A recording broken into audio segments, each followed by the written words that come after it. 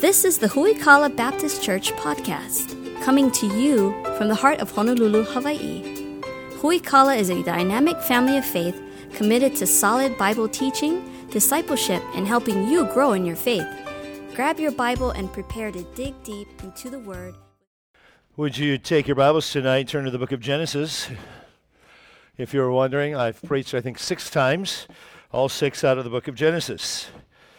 You say, why is that? It's the only book I've ever preached out of in my entire life, so I'm going to stay right there. I'm kidding. I've preached out of many, but it's been a huge, huge blessing to me. Genesis chapter 18. Well, Debbie and I have looked so forward to coming here and to being a part of the service and to being a part of the ministry here. We absolutely love Huikala Baptist Church. I give your pastor a hard time because he always says we're like brothers. He's the young, smarter, better-looking brother with a beard, and that's just kind of how our relationship is. He lies the whole time. No, our relationship is just one that's built on friendship and love and just having a good time. Probably the greatest compliment I give or get is when his children call me Uncle Chris.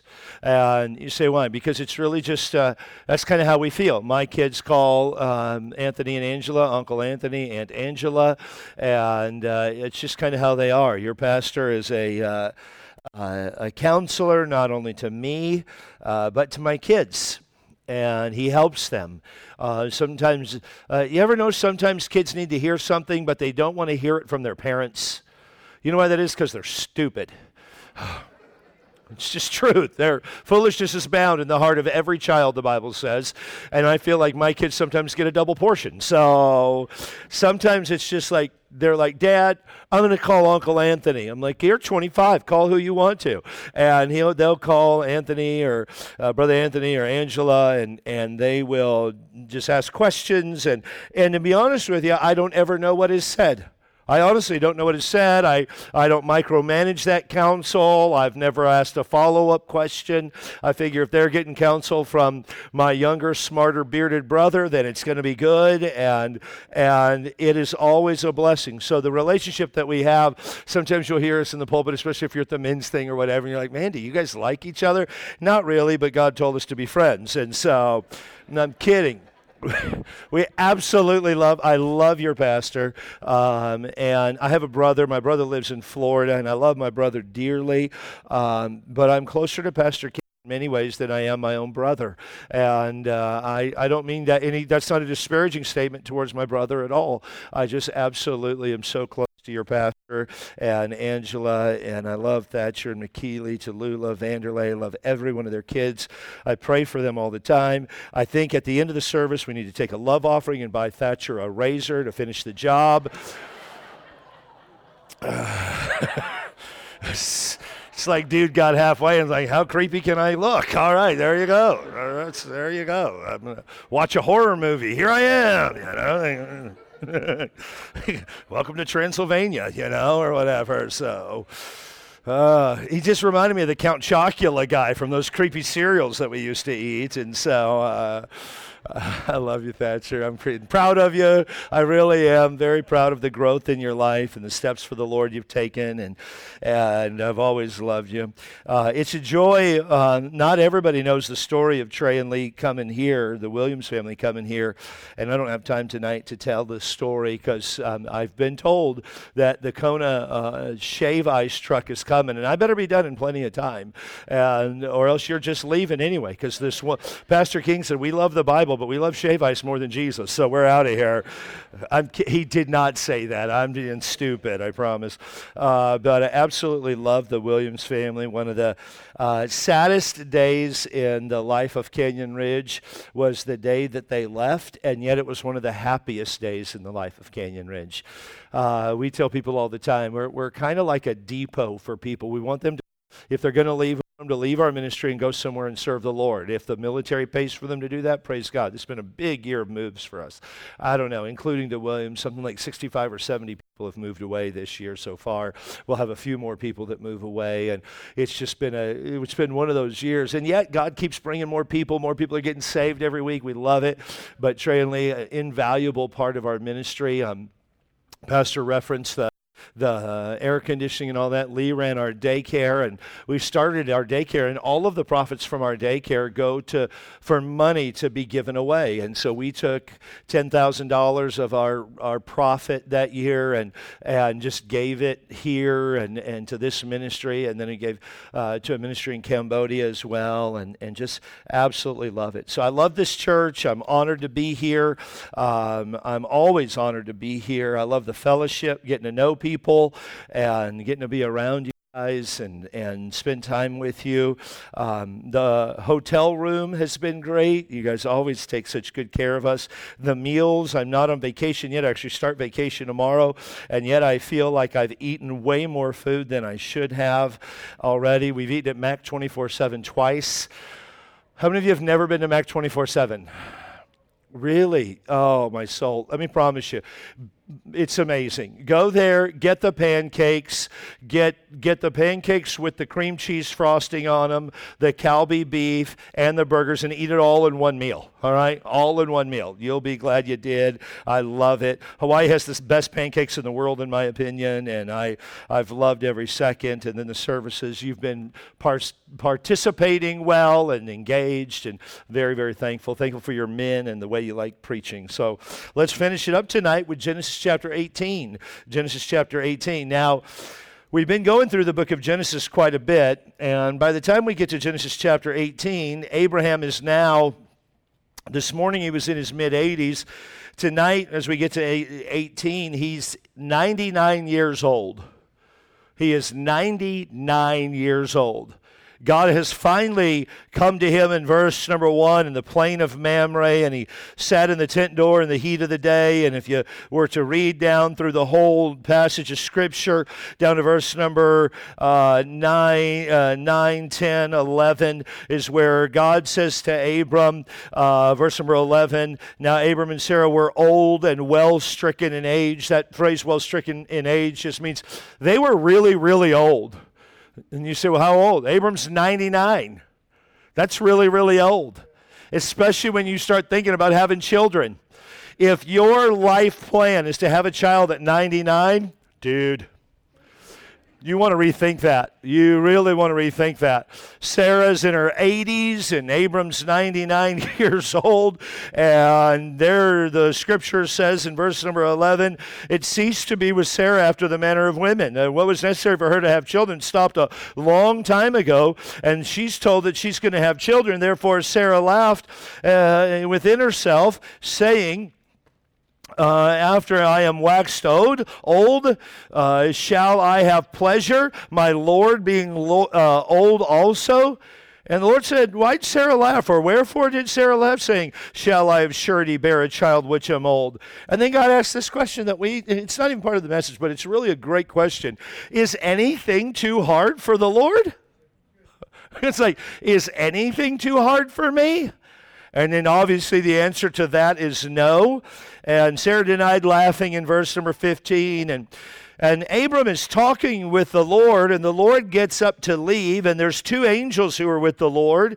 And we believe, again, as I use that word this morning, this is a Christophany, that Jesus is there. He's the one appearing before Abraham. Abraham by this point. There's two angels that are with him.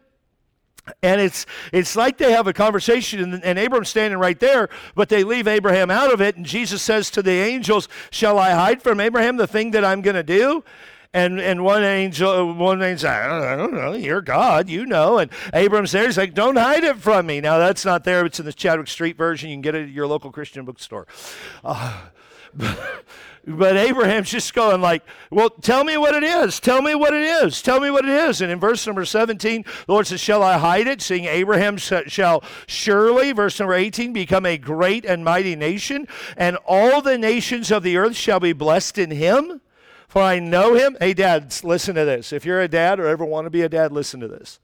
Listen to these words that are about to be said about Abraham. Listen to the testimony that God has for Abraham. Not the testimony that Sarah has, Abram's wife has. Not the testimony that his children have, but the testimony that God has. For I know him, that he will command. He's not a touchy-feely dude here. Oh, well, we're wondering whether our kids are... No, he will command his children and his household after him, and they shall keep the way of the Lord to do justice and judgment, that the Lord may bring upon Abram that which he hath spoken of him. I just want to say, God understood something about Abraham very, very clearly. God knows all, obviously, but God understood something and declares something in his word about Abraham, that Abraham is going to make sure that his children live for the Lord. You're the Sunday night crowd. I'm so proud of you for being here. But I just want us to understand this, that there was no doubt in the Lord's mind that Abraham was going to make sure that his children lived, served, and followed Christ. It wasn't going to be a debate in Abram's family whether or not we're going to church. It wasn't going to be a debate in Abram's family whether or not we're going to love the Lord. It wasn't going to be a debate in Abram's family about the feelings of Buford. Buford, if you weren't at men's retreat, is my word name for every boy illustration. Buford's feelings didn't matter to Abraham. His daughter's feelings which he will have eventually, wouldn't matter to Abraham. Abraham had one fundamental desire and one fundamental hope, that his children would follow God.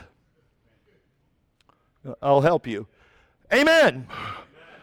It's Sunday night, but we're not done yet. Now, if I preach 6 times, you've listened 6 times, but we're still going somewhere. I mean, we're getting there. And Abram made absolute certainty. We are going to raise our children to follow Christ, whether they have good days or bad, whether they're in it or they're not. But if you're in this house, you're going to follow Christ. That's what Abram said. And the Lord said, and Jesus is talking here, I got to show this guy this stuff. And the Lord said, because of the cry of Sodom and Gomorrah is great, and because their sin is very grievous, and this is what God says, I will go down now and see whether they have altogether, let me read that correctly, whether they have done altogether according to the cry of it, which is come unto me, and if not, I will know. Now, I want to clear something up here, because there could be some confusion in verse 21. The Lord knew exactly what was going on in Sodom and Gomorrah. Well, why does it say this, that he'll go down and see whether it's all done together all? God is, before he brings judgment on the cities of Sodom and Gomorrah in that region, he goes down to let men know that he never judges unjustly. The judgment of God is always just. It is always right. And we know, because we will read the next chapters, which we won't deal with tonight at all, but we know without a doubt the cities of Sodom and Gomorrah are about to be destroyed. Chapter 19, God's going to destroy the cities of Sodom and Gomorrah. But before he does, there is an investigation that is made. God is just letting Abram know and everyone else know that he is a righteous judge. He's letting them know that. And in verse 22, and the men turned their faces from thence and went toward Sodom, but Abraham stood yet before the Lord. And Abram drew near to the Lord and said, and this is key here, wilt thou also destroy the righteous with the wicked? Wilt thou also destroy the righteous with the wicked? The story is told of a young pastor in his first pastorate in Philadelphia who was in the church parsonage where he was pastoring. A parsonage, if you don't know, is an invention by some men that I wouldn't want, but it's where the church provides housing for the pastor in a house that is owned by the church. And the pastor's in the parsonage, and one night a knock came to his door. It was a Tuesday night, as the story is told, and the pastor goes and he opens the door, and there's a small contingent of men that are there, and they ask to come inside, and the pastor invites them inside of his humble little house, and they come in, and the pastor's family's there, and his wife, and she offers them something to drink, and they sit down around the table, and some sit around that area that's there, and the pastor is visiting with them, and then he says, gentlemen, to what do I owe the privilege of you stopping by tonight? One man said, well, Pastor, I'm kind of the spokesperson for the group, and I wanted to tell you this, that we've come to the conclusion that you're not a very good preacher. As a matter of fact, you're not a strong preacher. And in the usual order of things, you will fail here. You will not succeed. But we have covenanted together to pray for you every Sunday morning, seeking God's blessing on your life and God's power on your preaching. Every Sunday morning, this small group of about 8 men, we are going to pray for you every Sunday morning because we can hear you and we can tell you're not very good. To which every preacher goes, I agree, I'm not very good, but that's a little discouraging, but I am thankful that you are praying. That little group of prayer warriors turned into, over time, 1,000 people who met together every Sunday morning before church to pray for the famed preacher and maybe eventually the most influential preacher in American history, Dr. J. Wilbur Chapman. Now, many of you probably don't know who Dr. J. Wilbur Chapman is, but you owe a great debt of gratitude to the ministry and the preaching of Dr. J. Wilbur Chapman and those 1,000 people who prayed for him every Sunday. It was Alfred Lloyd Tennyson who said, more things are wrought by prayer than ever this world dreams of. More things are done by prayer than ever this world could dream of. As we enter into this message on intercession, a message of praying for one another and praying for those who are in tremendous need, I have to ask this question. How many of us are seriously and systematically praying for other people? I mean, like, if you stopped praying for somebody or something, would that even be noticed? Would it ever be recognized? You stopped praying and people are like, something's happened. I don't know what's happened, but something is going on. Something is not right. Something is, some sort of power is lost. I mean, the question has to be asked, what effect or what difference is our prayer life making? The scripture is quite clear. God's called us to pray. We are called to be people of prayer. 1 Timothy chapter 2, verse number 2. Would you turn there with me real quickly? 1 Timothy chapter 2, verse number 2. All the way over in the New Testament, that little pastoral epistle. 1 Timothy chapter 2.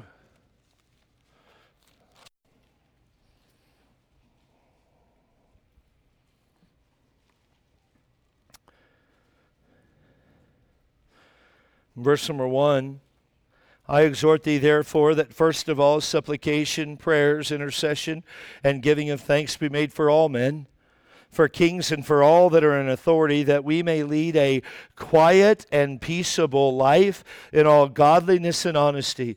Now, I need to remind you that Nero was by no means a great Christian leader of the world at the time, and yet Paul commends Timothy to teach the church at Ephesus, the church that Timothy's the pastor of, to be a man of prayer and to pray for kings and all men and all that are in authority. Why? That those who are doing the praying could lead a quiet and peaceable life and do it in godliness and honesty. Turn back to the left a little bit, would you, in Ephesians chapter 6. We'll stay in Genesis chapter 18, but I just want you to see these verses on intercessory prayer. Ephesians chapter 6. Praying always with all prayer and supplication in the Spirit, and watching thereunto with all perseverance and supplication for all saints. Praying always with all prayer and supplication in the Spirit, and watching thereunto with all perseverance and supplication for who? For all saints. It was Jesus who said in Luke chapter 22, verse number 32, it was Jesus who said, but I have prayed for thee that thy faith fail not. And when thou art converted, strengthen thy brethren. In short, the question needs to be asked. The question has to be asked. Do your prayers do any good for anyone? Do they? It's not a condemning question. It's hopefully a thought-provoking question. It was John Wesley who said this: God will do nothing but in answer to prayer. There are several types of prayer. We all probably do some of them every day.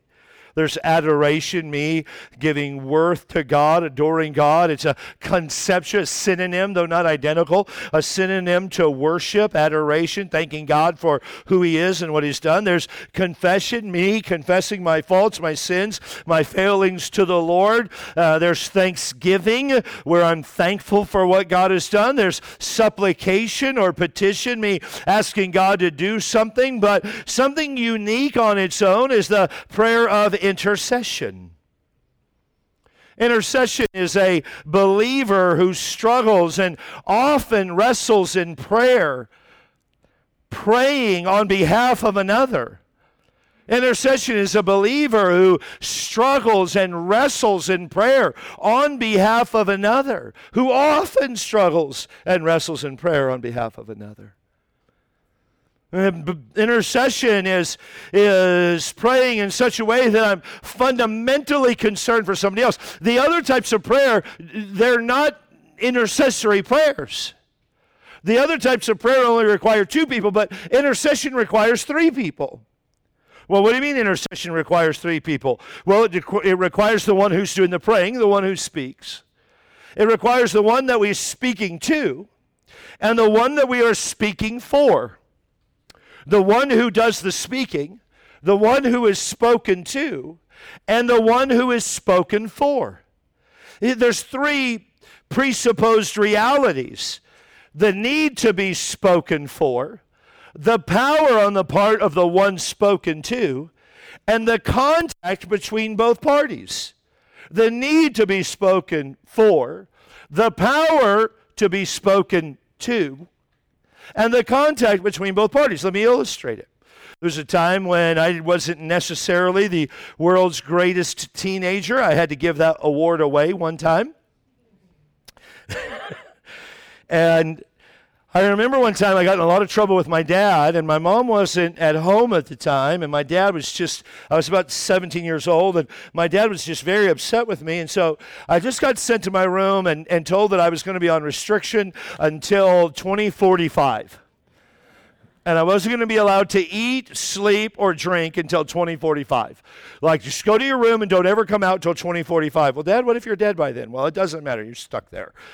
And it was not a good argument that we had by any stretch of the imagination. I was totally in the wrong. The Bible commands me to honor my parents and obey them and all of that. And I was trying to do my own thing, and my parents were trying to keep me in line, and I was wrong on every level. And I went to my room, and my dad didn't totally understand what I was trying to do. I wasn't conveying it well, but I was totally in the wrong, no doubt about it.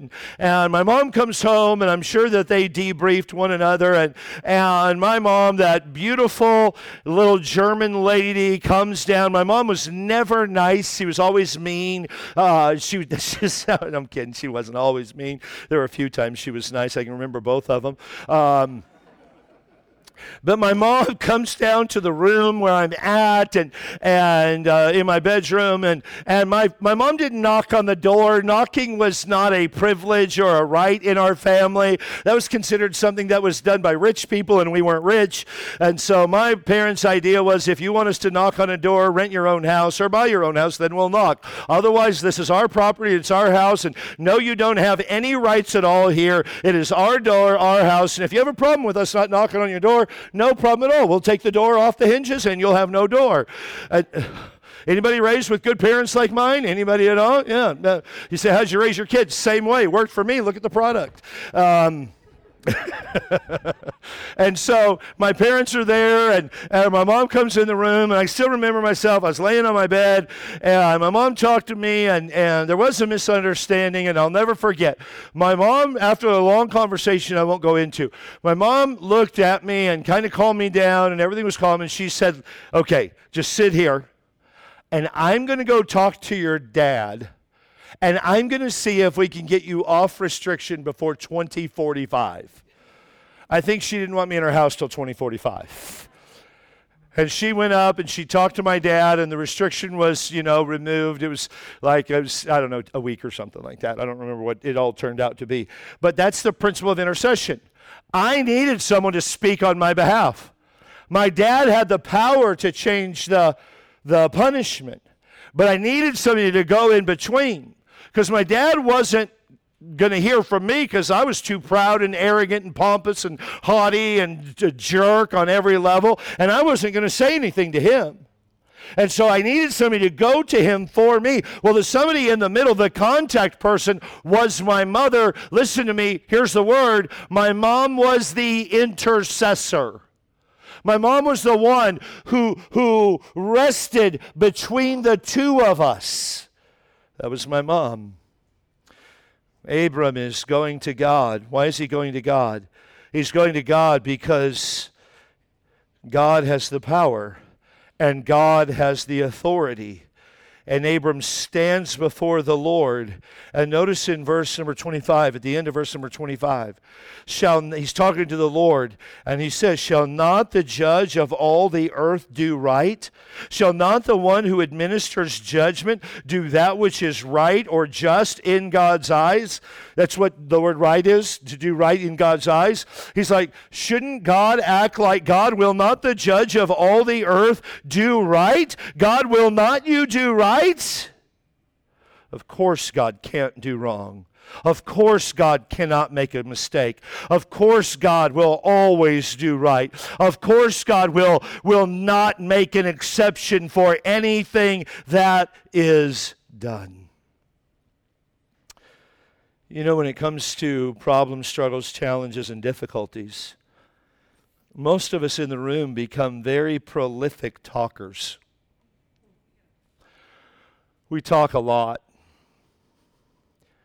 We talk a lot. We can give counsel and we can give advice. There's so much talking, so much manipulating, so much politicking, because we don't believe God can do what needs to be done. If you believe that God will work as the righteous judge, then the end result is prayer. The end result is prayer. If you believe that God is the righteous judge, then the end result is prayer for people who really need prayer. I find it sometimes in our church, I get a little bit irritated at Canyon Ridge Baptist Church, because sometimes people are most passionate about prayer when they're praying for their 94-year-old great-grandmother who's been serving the Lord since she was 9 years old, and she just wants to go to heaven, and they're praying that she'll live to be a few more years. Oh, Pastor, please pray for great-grandma Ethel. I mean, she's just a woman of God, and it was through her that my mom got saved, and my uncles got saved, and I got saved. And Pastor, she's just dying of old age. But you pray that she'll live just a little bit longer. And I get the human side of that. I get the human side of it. But Ethel's over there praying the same, different prayer. Oh, Lord Jesus, please take me home. I want to be with you. I'm tired of being here on this earth. And we're praying that she stays, and she's praying that she goes. And we're just like, oh, God. And all of our intercession is trying to keep Grandma Ethel on this earth eating tapioca pudding. I just like the word pudding. It's a fun word to say. I know how to say pudding, but I don't like it. But if we really believe, verse number 25, that God is the righteous judge who will always do right, then we would understand that verse in Matthew that talks about broad is the way that leads to destruction, narrow is the way that leads to life everlasting. And if we truly believe that God is the righteous judge, would we not intercede for our friends that are on the broad road that leads to destruction? Would we not sincerely pray for our friends and our neighbors and our family members who are lost and undone and on their way to hell? I mean, wouldn't that be an issue of prayer for us? Wouldn't that be an issue of intercession for us? Don't we really believe that? Like no, there's God, because He is the righteous judge. See, you got to understand this point. Righteous judge means the decision has already been made. Righteous judge doesn't mean that maybe he'll do right or possibly he'll do right. No, he absolutely will do what he has said he will do. It's absolute. There will be no variance. There will be no deliberation.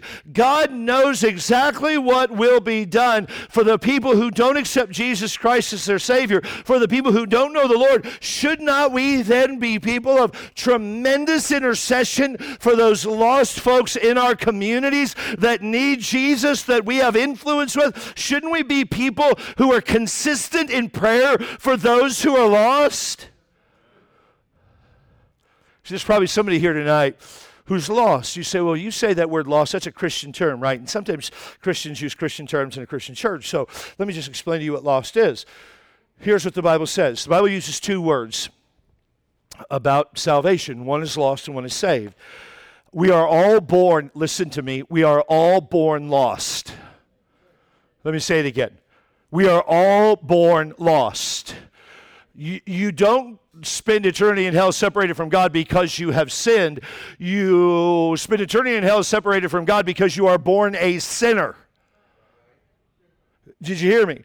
The Bible says in Romans chapter 5, verse 8, wherefore as by one man sin entered into the world, and death by sin, so death passed upon all men, for that all have sinned. You are born a sinner. We have all come short of the glory of God. It doesn't make you better or worse than anybody else. The ground is level at sin. We're all born in sin, the Bible says, and in sin did my mother conceive me. I was conceived in sin, David said. I'm born in sin. I am a sinner, just like you. We are all in the same boat. We are, the Bible word, lost. Saved, well, what does that mean?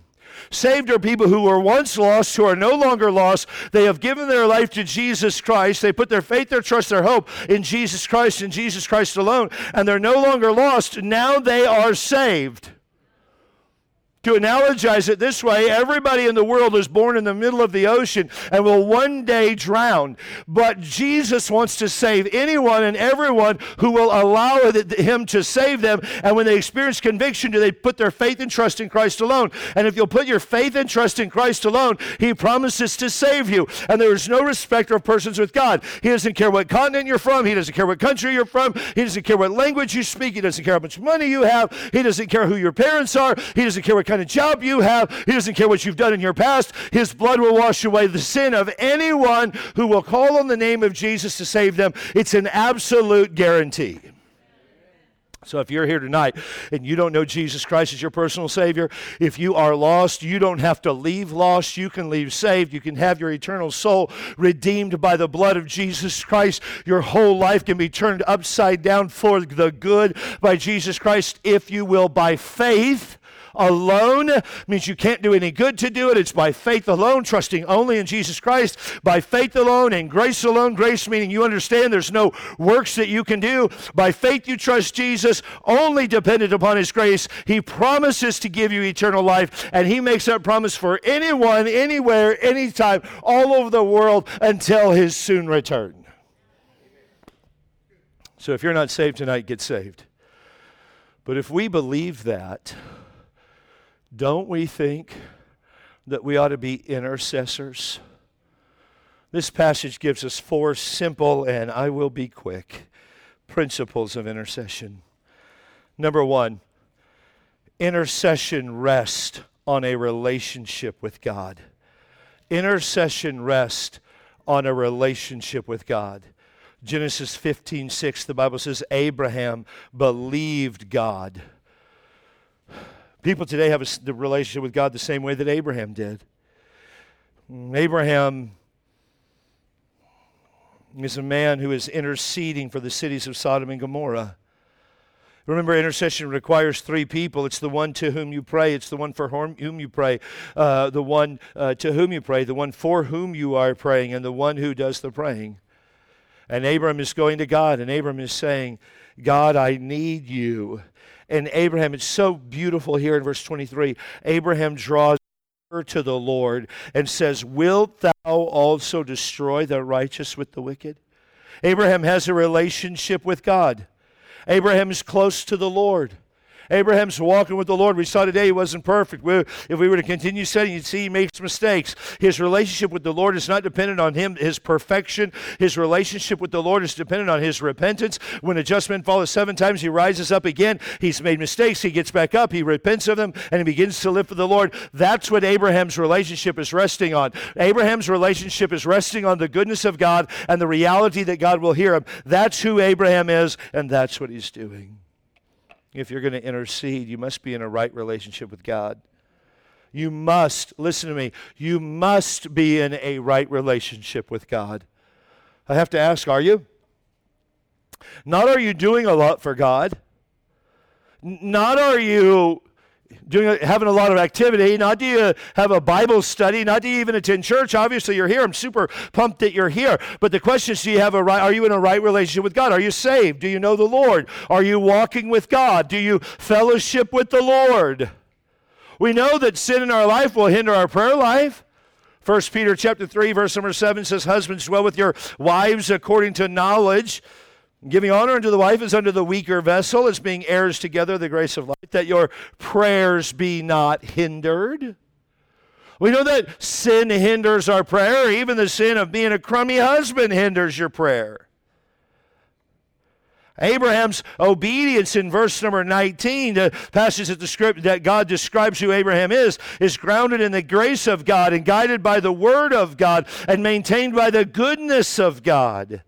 His relationship rests in, or his intercession rests in his relationship with God. Number 2, intercession is based on God's willingness to be approached. Intercession is based on God's willingness to be approached. Most have wondered about prayer. I have. I don't try to, it just comes naturally. I think dumb things. I'm a dumb thinker. I think weird things. I think dumb things. And sometimes this is what I think. And I know, especially if you're an engineer, you have no idea what's even going on right now with a guy like this. You totally get Pastor King. You don't get Pastor Chadwick at all because I'm just so different than those guys where everything, like if you get excited about Excel spreadsheets, let's not be friends. Anybody in here like Excel spreadsheets? Okay, let's be friends. I love you in Jesus' name. The Bible says to comfort the feeble-minded. That's what I'll try to do in our relationship for the rest of my life. I'll work so hard at that. But there are people that they really, really think that. And when they make a decision, how many of you are these people like, well, I make a decision and I forget about it. I never even think about it again. That decision was made one time. Anybody like that in here? Like, I'm a one and done guy. There's a few of you. I'm not that way. I'm a guy like, I'm going to make a decision, but okay, why? I made a decision, and it's not a good thing. Please don't ever be like me. You'll just feel bad most of your life. But I've asked this question so many times. Why does a sovereign God need me to pray to him? He knows the problem greater than I do. Why don't I just go, Lord, you know what needs to be done? Do it. I mean, honestly, sometimes that goes through my head. Why do I have to pray for it? Why don't I go do something else? I'm kind of a type A driven guy. I'm a move first kind of person. I'm an act first kind of person. Let's get this job done. Let's figure this out. Let's do the best we can. So, Lord, you know what needs to be done. You do it. God, if you're sovereign and omniscient, why do I need to pray? Sometimes I think that way. It was Alistair Begg who said, God requires intercessory prayer as a necessary wheel in the machinery of his providence. God requires intercessory prayer as a necessary wheel in the machinery of his providence. God gives us, you and I, the responsibility to move the wheel. God gives us the responsibility to move the wheel. In Genesis chapter 18, verse number 17, the Lord says, shall I hide from Abraham the thing which I do? You know, God shares his thoughts with his friends. It's John 15:15. It says, herefore I call you not servant, for the servant knoweth not what his Lord doeth, but I have called you friends. For all things that I have heard of my Father I have made known unto you. God's just sharing his thoughts with his friends. I've called you friends. You are my friends if you do what I tell you to do. Abraham is just a friend of God, the Bible says. God loves him, and intercession is based on God's willingness to be approached. And Abraham is going before the Lord, and Abraham's just a friend of God, and God is speaking to him, and God is sharing his thoughts with Abraham. You say, well, what on earth does that have to do with me? Okay, so I thought about this. So let me see if I can help you. How many of you have ever just been going through your day and somebody comes to mind? Anybody ever have that happen? Like you're just going through your day, somebody comes to mind. How many of you ever go through your day and somebody comes to mind and they're irritating? Like they come to mind, you'll be honest enough, like when I think about them, oh man, that person ticks me off. and they just tick you off, and you just, and if you're like me, type A, or maybe you're not, I don't know how other people think, I only know how I think. I hear how my wife thinks, but I can't fathom it. I literally can't, but when thoughts come to mind of people, sometimes I go through my mind and I begin to run scenarios on how I can help improve their life. Come on, don't tell me I'm the only one in this whole room that acts that way. I don't necessarily say anything unless I'm asked or in the same room with them, one of the two. But I don't necessarily say anything, but I think about him like, oh, Pastor King, oh, Anthony, oh, man, he would be so much more attractive if he would shave that mane off his face. So I text him, hey, I'm praying for you to lose hair, or whatever. I'm being facetious and foolish to try to prove a much bigger point, that thoughts come to our mind about people, and the first thing that we try to do so often is that we try to, come on, help me out if I'm on point a little bit. The first thing we try to do is figure out another person's problems, and then we try to figure out how we can help them fix their problems, the problems they have that we don't like.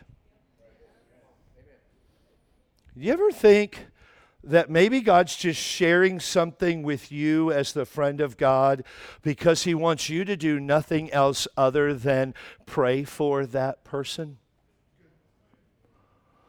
Because why did you just suddenly think about your barber while you're eating shave ice and getting ready for dinner? You don't eat shave ice while getting ready for dinner, but you get the idea. It might be your dinner, I don't know. But you get the idea. Why did you think about it? You think God just suddenly brought that to your mind just so that you could have something to be ticked off about? I would submit to you that God brought that to your mind so that you would pray for that individual, so that you would intercede for that individual, that something might be going on at that very moment. A couple of weeks ago, God brought a family in our church to mind, a man in our church to mind. And I just started praying for him, and I'd studied this message. I hadn't preached it yet, but I'd studied for this message. And God really convicted me about my crummy intercession. And so I began to really pray for this brother. No lie. And I remember I looked at the clock, and it was 6:22 when I was praying for him. 6:22 when I was praying for him. He comes to me the next day. He said, hey, Pastor, I was able to lead a coworker to Christ. And he starts telling me the story. He goes, and I don't know what to tell you, but he goes, I'll just never forget this. He and I hadn't talked. He said, but at 6:22, that guy asked me how he could know for sure heaven would be his home. At 6:22. You say, well, Pastor, that doesn't happen very often. No, probably doesn't happen very often. I don't know. Maybe it happens more often than we like to think. But here's the biblical principle, that intercession is based on God's willingness to be approached, and God will often share things with his friends, and God simply wants you to pray for them. Well, why does God need that? Because it's a necessary mechanism in the wheel of prayer, and God desires it, and God expects you and I to be people of prayer. So you've got a jacked up kid somewhere that's really, really struggling. Instead of constantly trying to manipulate and control and contrive and force things on that child or that teenager, that young adult, how about if you just stop and you begin to intercede for that person? Because obviously your talk is not working. Maybe your intercession will. Maybe you have a parent that's lost and you have a broken relationship and you would love nothing more than to see them saved and the relationship restored. Maybe every time they come to mind, God just wants you to intercede.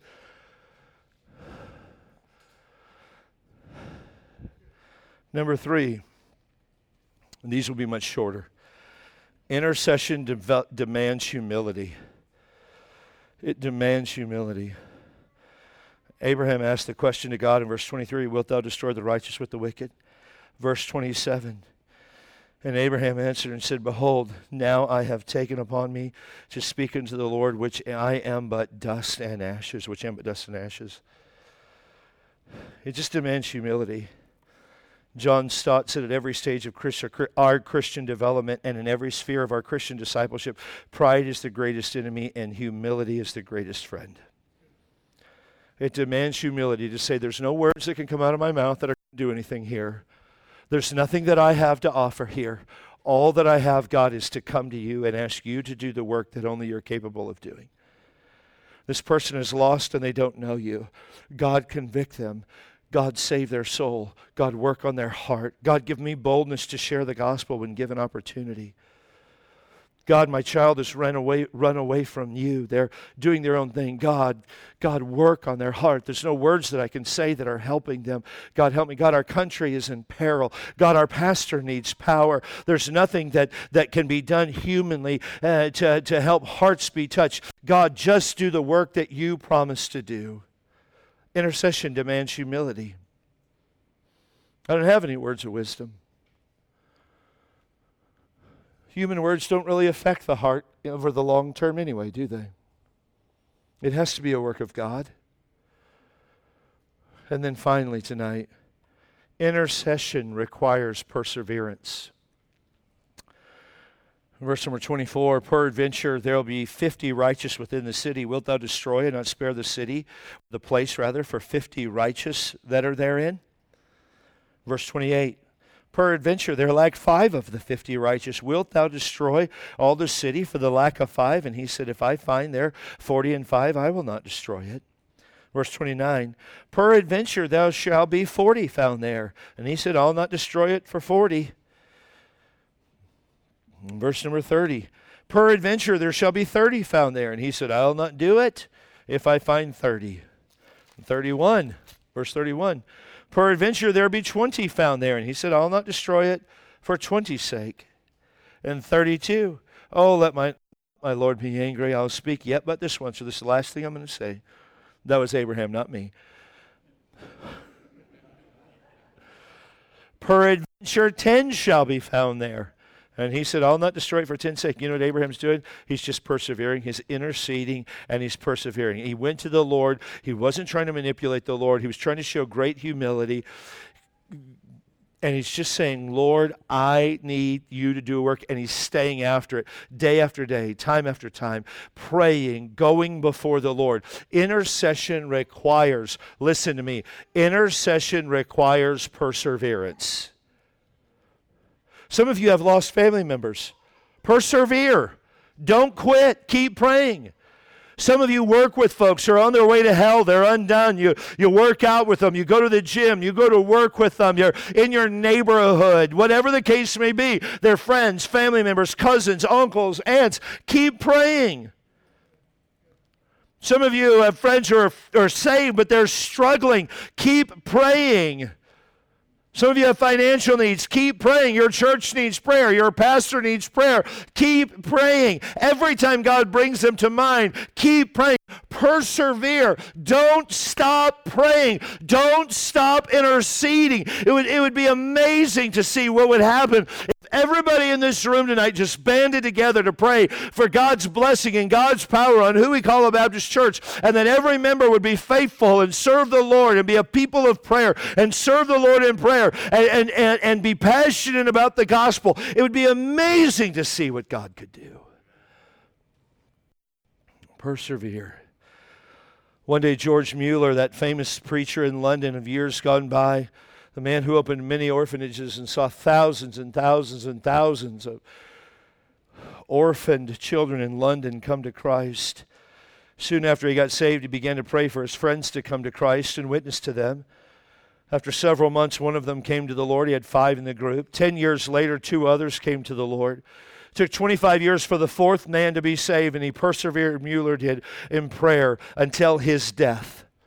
And he died without his 5th friend ever coming to Christ. He prayed for that 5th friend 52 years, every day interceding for his friend. And his faith was rewarded, for soon after Mueller's death, the 5th friend came to Christ. Growing up, we used to sing a song that is etched into some of our memories, a song about intercession and prayer. And it goes like this. How long has it been since you talked with the Lord and told him your heart's hidden secrets? How long since you prayed? How long since you stayed on your knees till the light shone through? How long has it been since your mind felt at ease? How long since your heart knew no burden?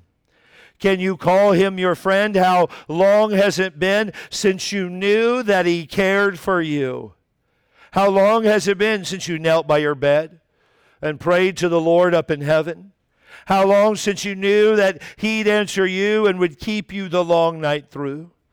How long has it been since you woke with the dawn and felt that the day's worth the living? Can you call Him your friend? How long has it been since you knew that He cared for you? What the world needs is not a different person in political power. What the world needs is not some great antidote to every virus that will come down the pike. What the world needs is not a brilliant career move or a glorious speaker. What the world needs is a church full of intercessors. People who will pray. People who will partner together with God. And people who will lift the needs of others to Christ. How long has it been? How long has it been? Not since you came to church. Not since you read the Word. All those things are wonderful. How long has it been since you've been in prayer for those truly in need? Those truly who need the gospel. I think we could make this argument according to the Scripture, and they work in tandem. But witnessing is so valued and so important in Scripture. But witnessing without intercession is weak at best. God calls us to be intercessors. Would to God that we would all intercede for those who are around us.